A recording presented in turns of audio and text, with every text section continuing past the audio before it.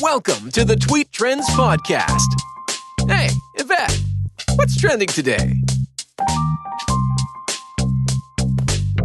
Hey, I'm Yvette. Hey, girl. And you are tuned into Tweet Trends. It's the quickest way to find out what's trending today. Guess what? This coming Saturday is Tell a Fairy Tale Day. Let's get started. I don't know about you, but I love a good story. Fact, fiction, it doesn't matter. I just love stories. I was raised on stories. My mom read stories to me from as far back as I can remember. And the cool thing about that was the fact that she was reading it to me and I could just sit and imagine and picture all of this stuff and I could be in the story myself. And yeah, something about somebody reading to you or telling you a story, it just makes it that much more magical in my mind. So my question to you, though, is when's the last time somebody told you a story or read a book to you? Luckily for me, because I have an 8-year-old, we read to her every night. And so I get that opportunity in her bedtime story sessions to relive that time from when I was little and someone would read to me.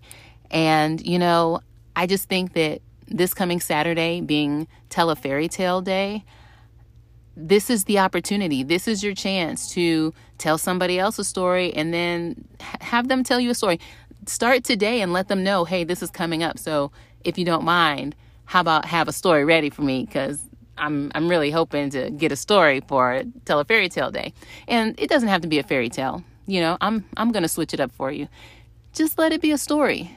Just some good time to interact with other people and have fun.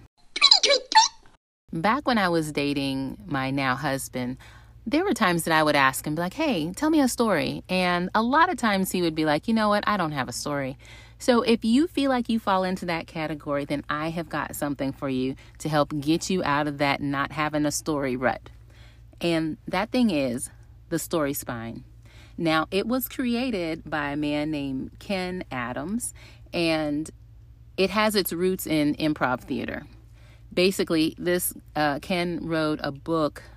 I can't remember the exact title of it, but it's basically how to improvise an entire play, you know, which to me is mind-boggling, but I know there are people out there that can do it. But that's like, wow, how do you just like not have a play and you go through it? It's like, somebody please record this, because if it is great, I want to turn it into a movie. But anyway, back to the Story Spine.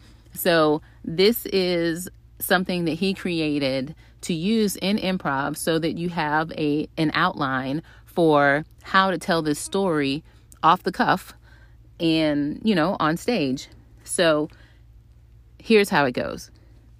There are 8 steps to it, and it starts with once upon a time there was blank, and every day blank, until one day blank, because of that, and because of that, and because of that, until finally,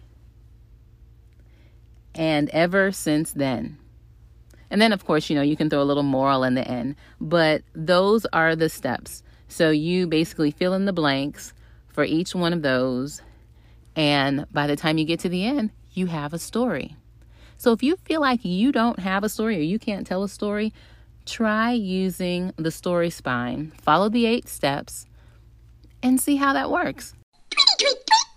Okay, so now that you know the 8 steps to the Story Spine, here's what you do. Create a story, but when you are creating it, go ahead and record yourself. Because here's the thing, and I don't know, maybe you don't suffer from this, but I do all the time. When I am thinking off the top of my head and making stuff up on the fly, sometimes those can be the best things ever. However, as soon as somebody says, can you tell that again? For some strange reason, it does not come together the second time the way that it did the first time. It just doesn't unfold that way because I don't know if it's the spontaneity or what, but to save you the trouble, record yourself saying it. Use your phone. If you got a little pocket recorder, do that. It may turn out terrible because you know you're recording it. Who knows? But if it is awesome, you're going to want that. And then on top of that, guess what? You can turn it into a children's book. Go to maybe like a group like Fiverr, and they have people that will typeset it for you. They have people who will do illustrations, and put your book out there, put that story out there, and get some recognition for it. Share that wonderful story with the rest of the world. Now that you know the 8 steps to the story spine, you are well on your way to making marvelous stories. And don't downplay this, because the people at Pixar, they use this all the time. So who's to say you can't be the next one in line, you know? So go ahead, get those stories going, and have them ready to share with the little people in your life and even the big people, because, hey, I'm a big person and I like stories. Share it with me if you don't have anybody else to share it with, okay? You know where to find me.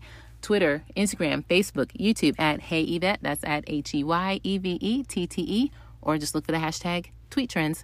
All right, have a great rest of your Thursday, an awesome Friday, and go tell those stories on Saturday. And I'll see you again back here on Tuesday.